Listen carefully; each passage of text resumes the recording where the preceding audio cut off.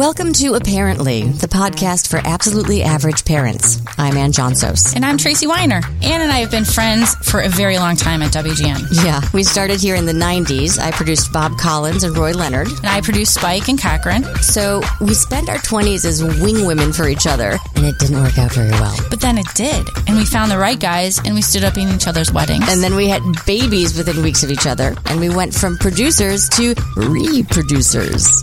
We make it look easy. We make it look good. Which brings us to this podcast. We want to talk about topics that intrigue us and you and provide some knowledge to other average parents. We're average.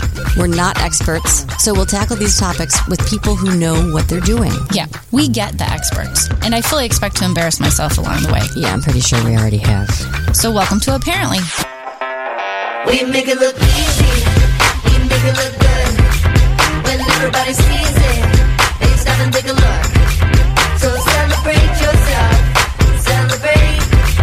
So celebrate yourself. It's gonna feel so great.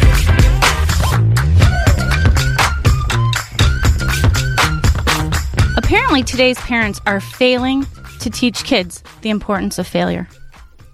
Think about that for a second. All right, that my mind just exploded. What? We are failing to teach our kids about the importance of failure. Failure has like a negative connotation to it, doesn't it? Yeah, it means that we didn't do what we were supposed to do. Right.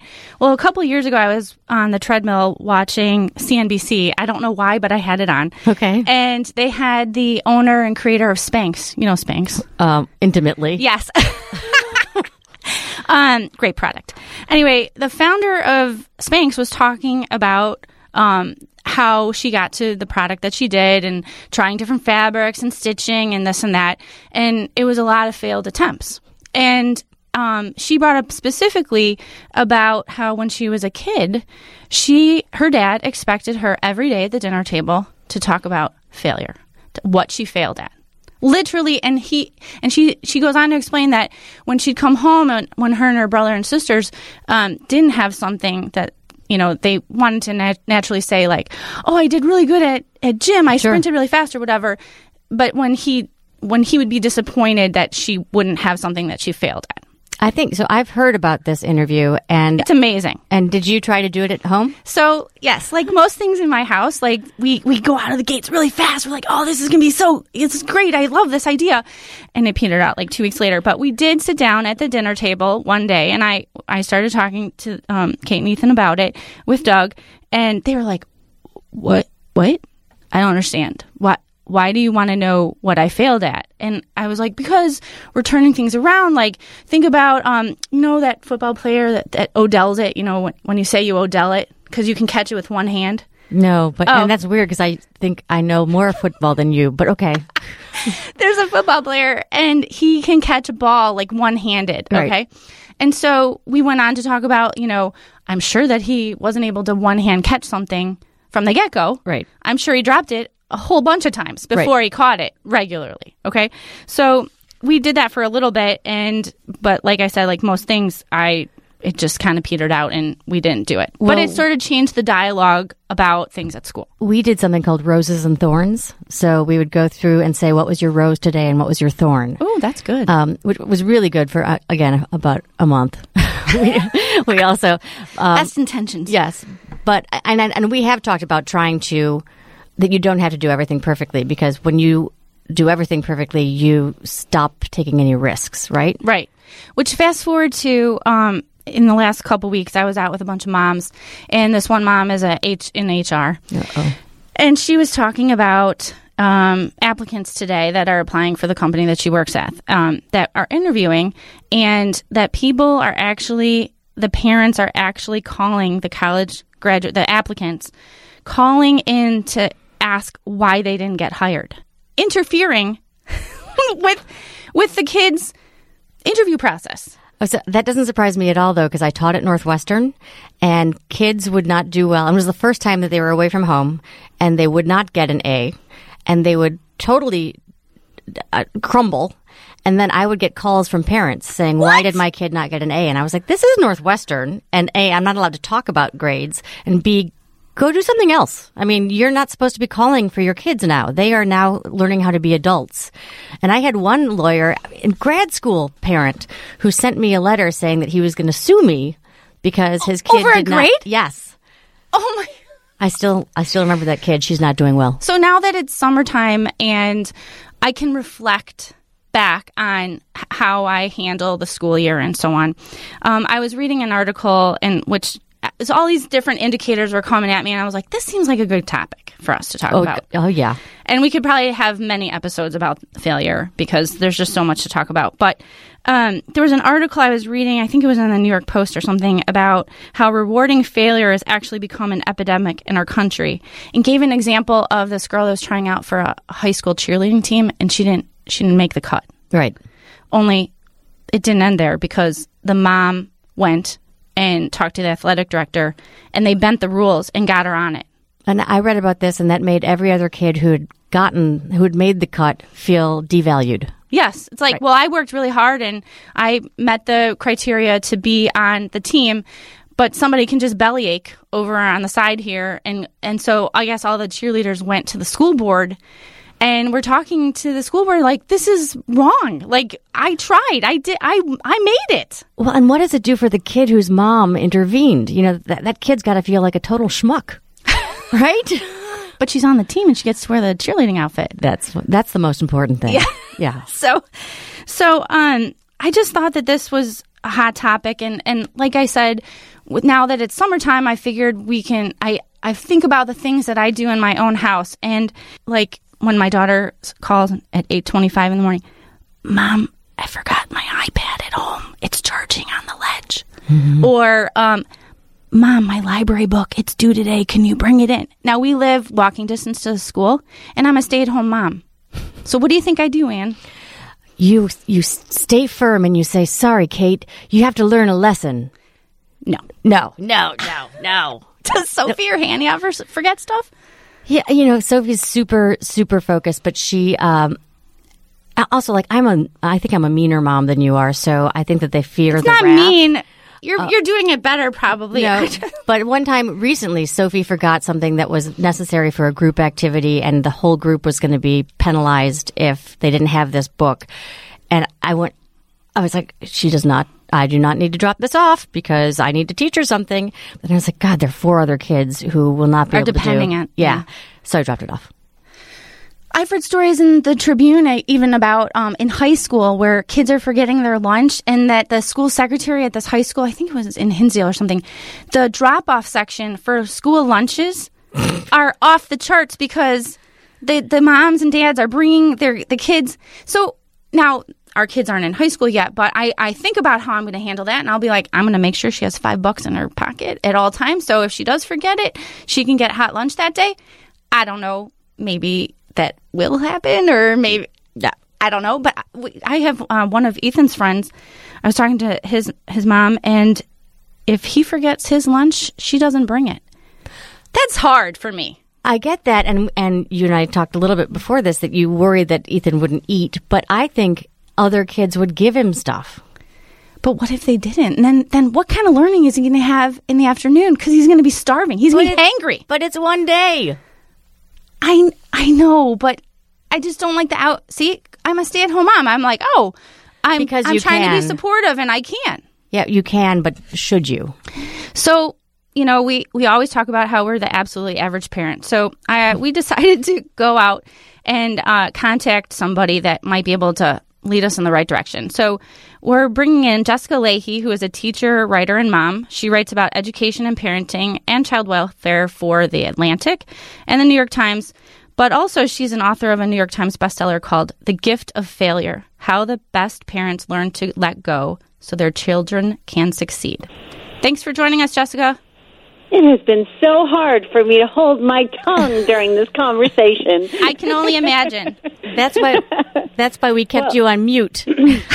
Well, not only that, because I was in Hinsdale last year, and when I was in Hinsdale last year, I said, one of the best things, usually when I go speak to a school district, the administrators will say, well, okay, we're totally on board with this. How do we help the parents understand that it's really, really important for their kids to learn how to strategize when they, to problem solve when they forget stuff? And I say the easiest way to do that is to let the community know that you care more about the grades, more about seeing the kids as grades. You care about their long-term development and their growth and all that stuff. And so to that end, there's going to be a new rule that no parents can drop anything off after first bell.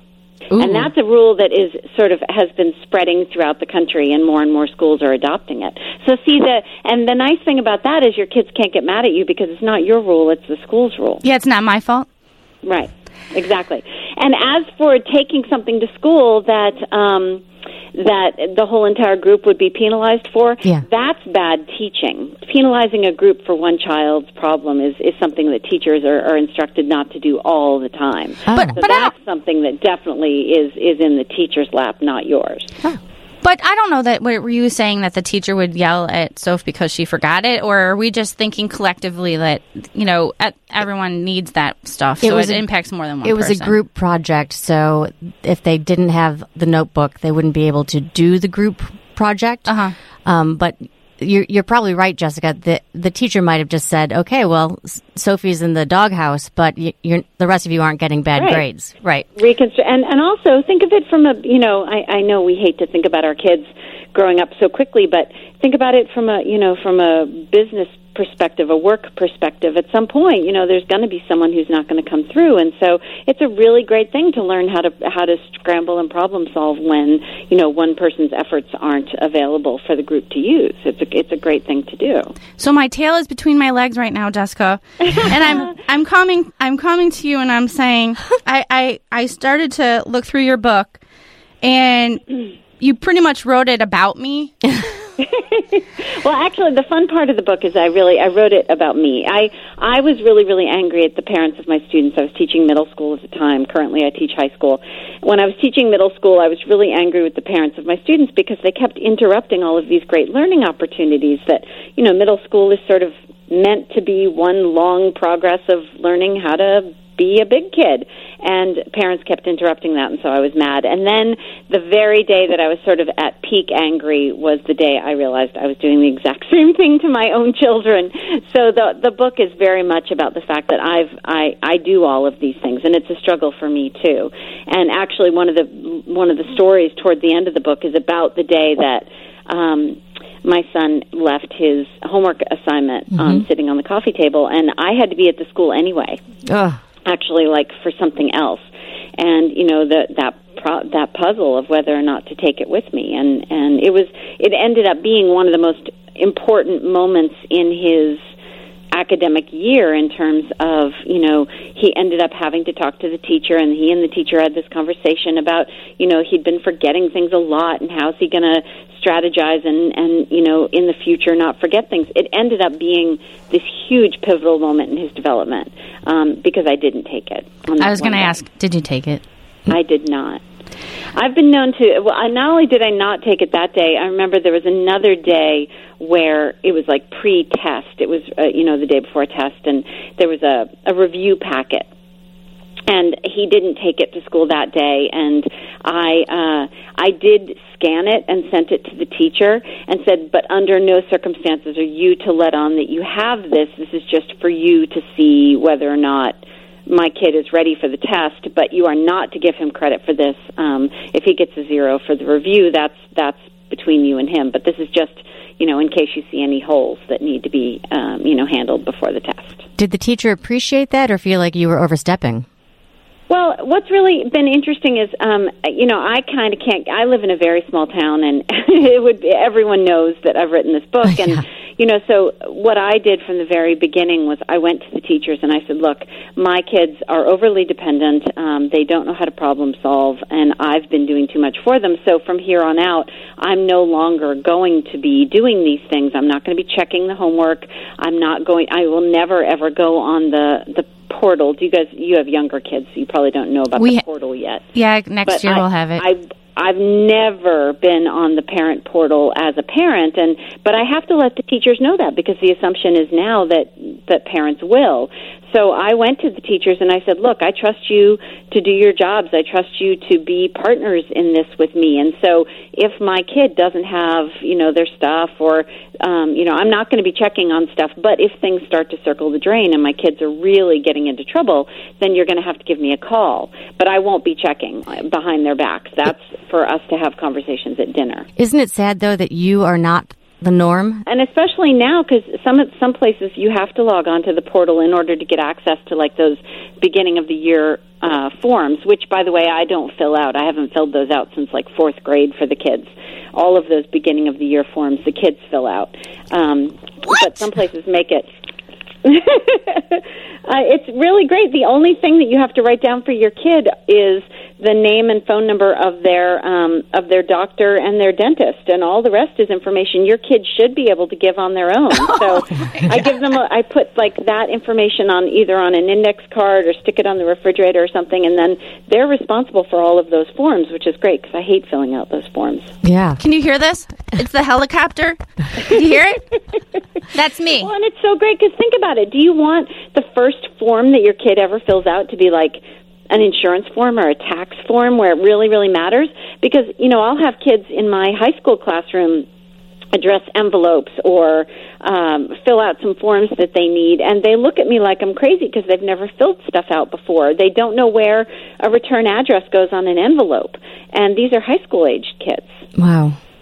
My daughter goes to Chicago Public Schools, my older one, and we went from a private school to CPS, and there was a parent Google group that sent around notes, and they'd be like, I don't want to say anyone's real name, so Hank forgot his math assignment. Yeah. Can someone take a picture of it?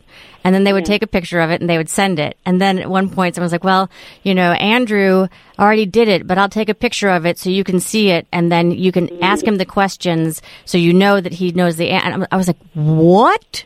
Yeah. Because I'm reticent. I sort of feel like if Sophie forgets something, I should say, wow, you probably shouldn't forget that again. Well, but the thing is that why is the kid not calling up a friend or texting a friend and saying, can you scan that homework for me? Well, they were 10 at the time. They know how to do this.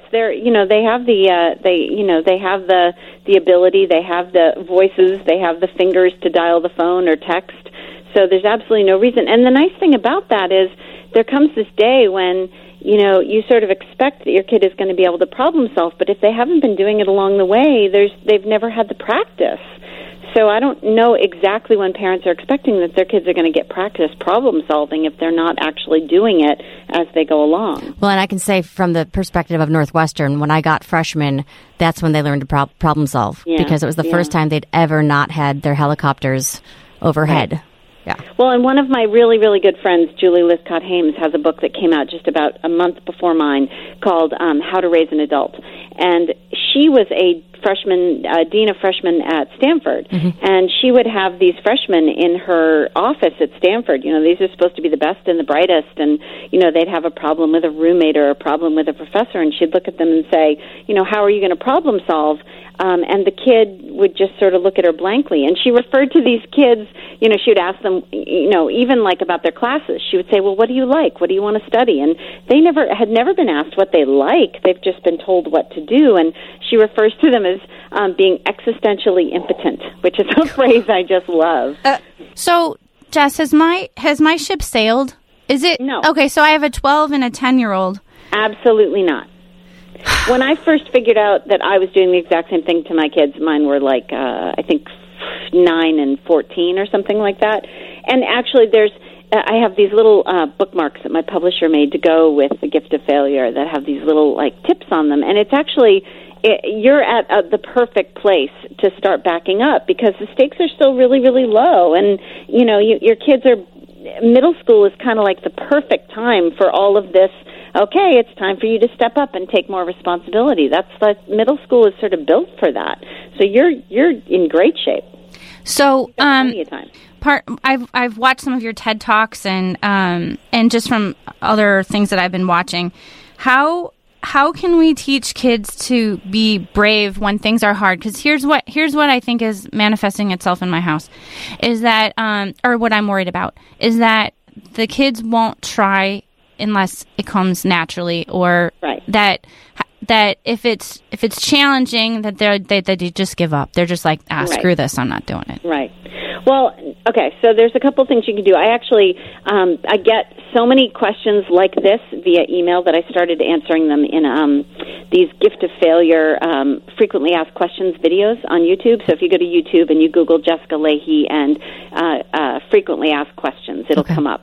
And that's one of them. How do I help my anxious kid, or how do I help my perfectionistic kid? And we used to refer them as perfectionists. But now it's really turning into this anxiety of about anything that they're afraid won't come right away. And you hear all the time about these kids who, go to their first gymnastics practice and they can't do, a cartwheel the first day, and so they just assume they're bad at gymnastics, or math doesn't come easily to them, and so they assume they're bad at math. And that can become, it did for me anyway, become a lifelong, assumption about myself that, by the way, was false, because I went back in my 40s and retook Algebra 1, and it turns out it's not true at all. But the way you do that is, the video that is specifically about this is about the power of yet. Your response to kids should always be, of course you're not good at this yet. You just started trying, or you just learned this, or this is your first time trying something like a cartwheel.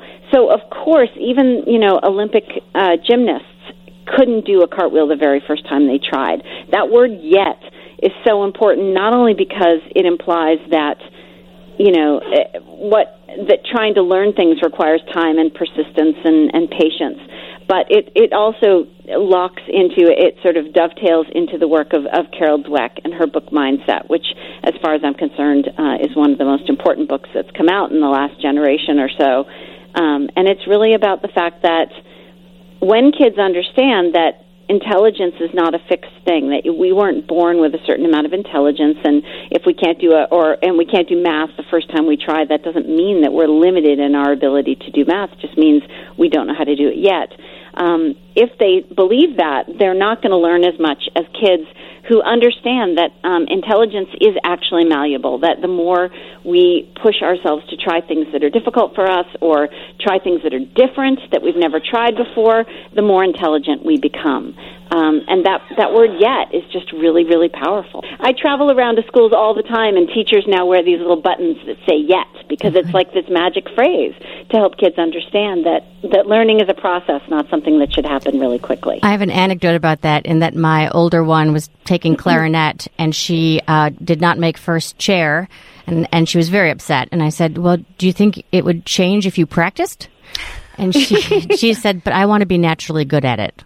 Yeah. And as a culture, we tend to celebrate that. It's really unfair to kids. We tend to love to put on the evening news the story of the kid who, toddled over to the piano at 4 and played Moonlight Sonata perfectly the first time, but we're not as interested in doing a story on the kid who practiced for 10,000 hours before they could play Moonlight Sonata. That's just not as interesting to us. Yeah. And unfortunately, we use words like, oh, she's such a natural, or she was just born good at math, or whatever, and that's what kids lock onto, and they think that that's our expectation for them, and that does kids such a disservice.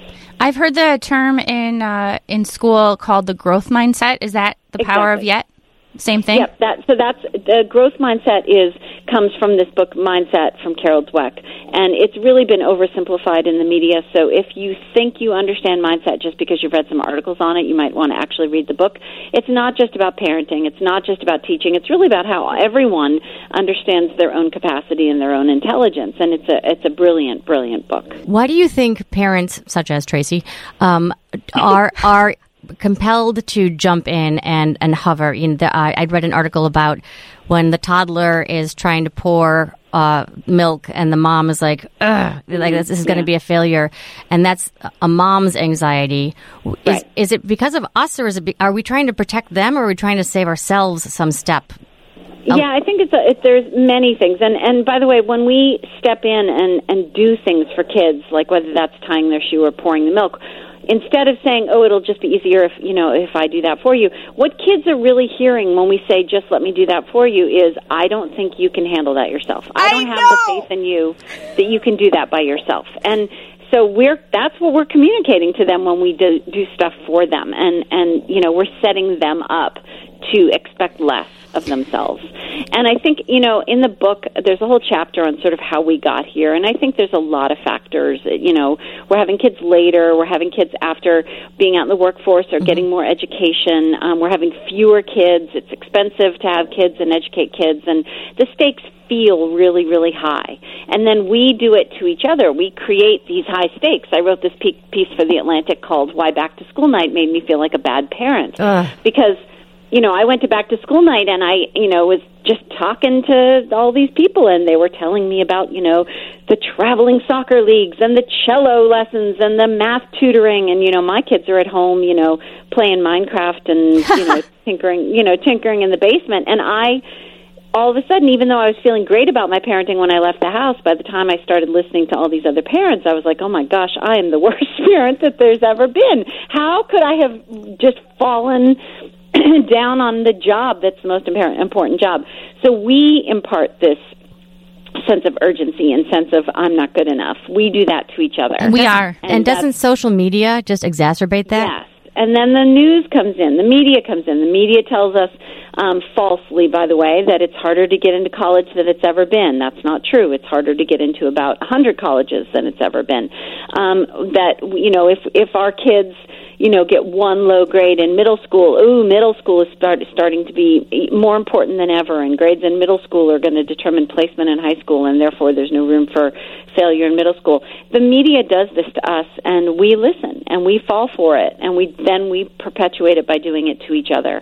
And all of these things. And then on top of that, because we've been in the workforce and we've been in school for such a long period of time, we are not used to not getting feedback on on the things that we do, whether that's work or, you know, learning something. And then for our parenting. So we then look to our kids to be our report card for our parenting, and that is incredibly unfair to do to them. Not only because if they do poorly, we take it out on them and make them feel like they're failing us, but also we then co-opt their successes. When we say, oh, I must be such a great parent because my kid's getting all A's and my kid is on the traveling soccer league, what you're really saying is that's my accomplishment, not his. And how unfair is that? Of course it's not your accomplishment, it's your child's accomplishment. So, you know, there's so many reasons that we've gotten to this place of you know, we tend to act out of emergencies and not think long term. And honestly, that's the simplest advice I could give anyone who wants to start turning their parenting around is you have to start thinking long term instead of short term. You have to stop acting, you know, from a place of emergency and start thinking about, you know, okay, true, if the homework doesn't go to school with my kid this day, if I don't take it to the school today, then they might get a 0. But in 6 months, are they going to be more or less likely to forget that homework assignment in the first place? And the answer is they're going to be less likely to forget it in 6 months. So we have to start thinking long term. But on a day-to-day level, you give an example of your son and tying his shoe.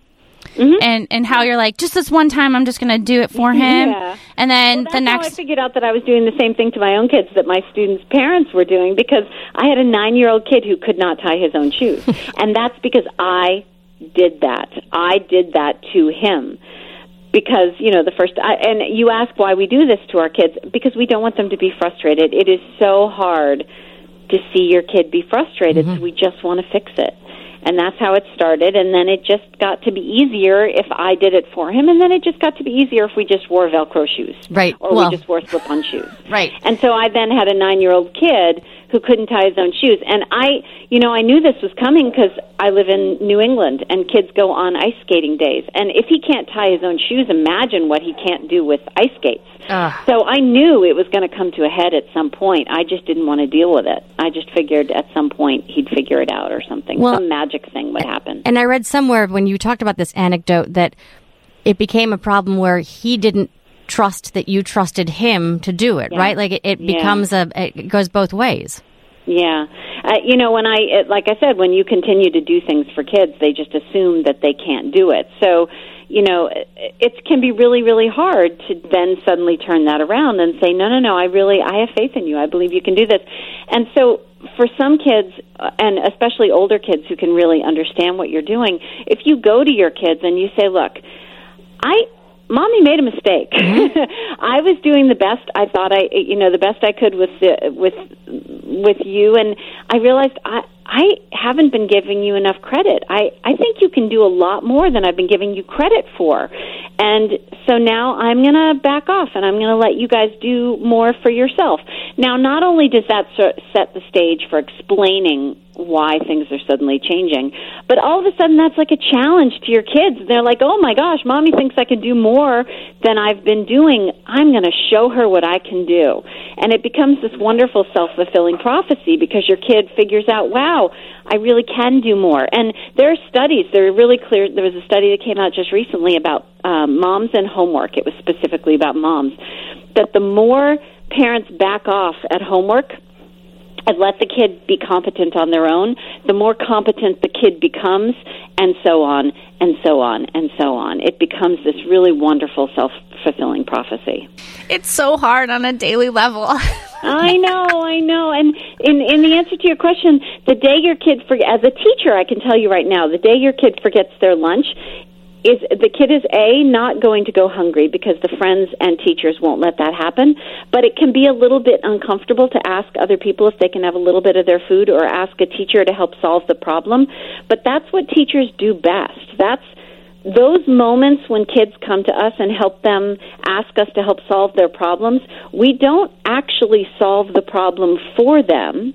We help them come up with a solution to the problem, which is, a lesson. You would think as a teacher that, that's what I do with my students, especially middle school students.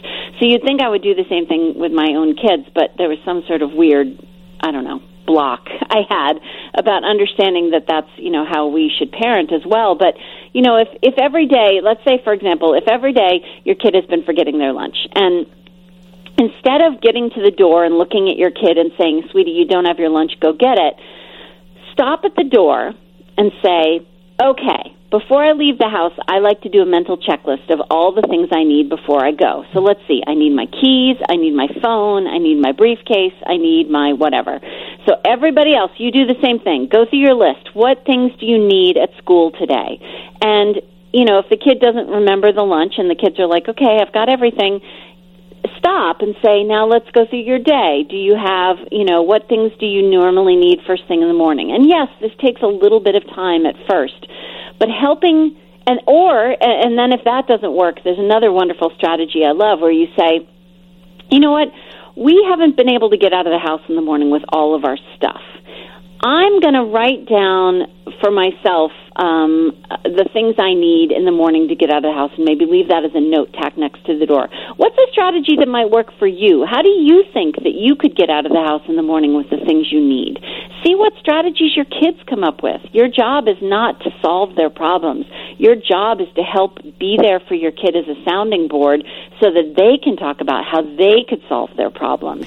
A solution they come up with is going to be far more effective than any solution you impose on them because of buy-in. Amen. They're going to have buy-in into a solution they come up with themselves, and they won't have buy-in into your solution. Makes perfect sense. Yeah. I get it. But yeah, I'm not sure you're going to actually change, Trace, but I can. She's going into middle school, so, it's a natural. She's going into a new school. Yep. So it's going to be a natural transition or an easy way to just break from the old routine. And I do think that what Jessica said, that if we just tell them that we're trying to change too, if we say, this is a new step for you and it's a new step for me, I have a hard time not trying to take care of you, but guess what? You're growing up and I need to give you a little space. And guess what you've just done? You've just modeled for them exactly what you want to see in them, which is an admission that you could do something better and that you're learning from your mistakes. That's why that rose and thorns that you were talking about, or at our house it's called high-low funny, where we talk about the best thing and the worst thing and the funniest thing. But the other thing we do at dinner is we talk about our goals from time to time. And when I screw up and mess up something I've done, I don't keep that a secret from my kids. I talk about it in front of them and ask their advice about how they might solve that problem or how I could solve the problem. And then you're modeling for your kids that you're brave enough to talk about your own mistakes and to adapt to them. And that's the best thing ever that you could do for your kids, is to model that behavior for them. Well, all of this is absolutely fascinating to me. I could talk to you over a beer for hours and hours. I love this topic so much, and I see it every day amongst my peers of other parents and so on. So we'd love to have you back another time on another episode. Absolutely. And we thank you for writing the book, because we know it's necessary and we see it in ourselves, but it's nice to have someone tell us. Yeah. It's as I said, there are lots of things that I was doing with my students that work great that I wasn't doing with my own children, and sometimes it just helps to have another lens applied to the situation. So I'm happy to be another lens whenever you need one. Thank you so much, Jessica Leahy. You're so welcome. Author of the best-selling book, The Gift of Failure, How the Best Parents Learn to Let Go So Their Children Can Succeed. Thank you so much. We'll put all our links up to your books and your videos on this podcast. Fantastic. Thanks, Thank Jessica. you so much. You're so welcome. I literally could talk about this for forever. I think I'm so drawn to it because I'm so bad at it. So it makes me, it's good that I'm talking about it, because I need to really start doing the things that are in this book. Yeah, and I think that she gives good advice, and it makes perfect sense that, we need to help them grow and be independent. It's just hard to watch them because we don't want them to suffer pain. We don't want them to have failures. Right. But we are failing them, as you said at the beginning. Yeah, and I'm not going to be the person that calls the HR department and asks why Kate didn't get hired for that job out of college. Yep. And I'm not suing anybody over, Sophie not getting an A. Yeah, so anyway, thank you so much for joining us today. My name's Tracy Weiner. I'm Ann Johnsos, and this is Apparently. We make it look easy. We make it look good. When everybody sees it, they stop and take a look.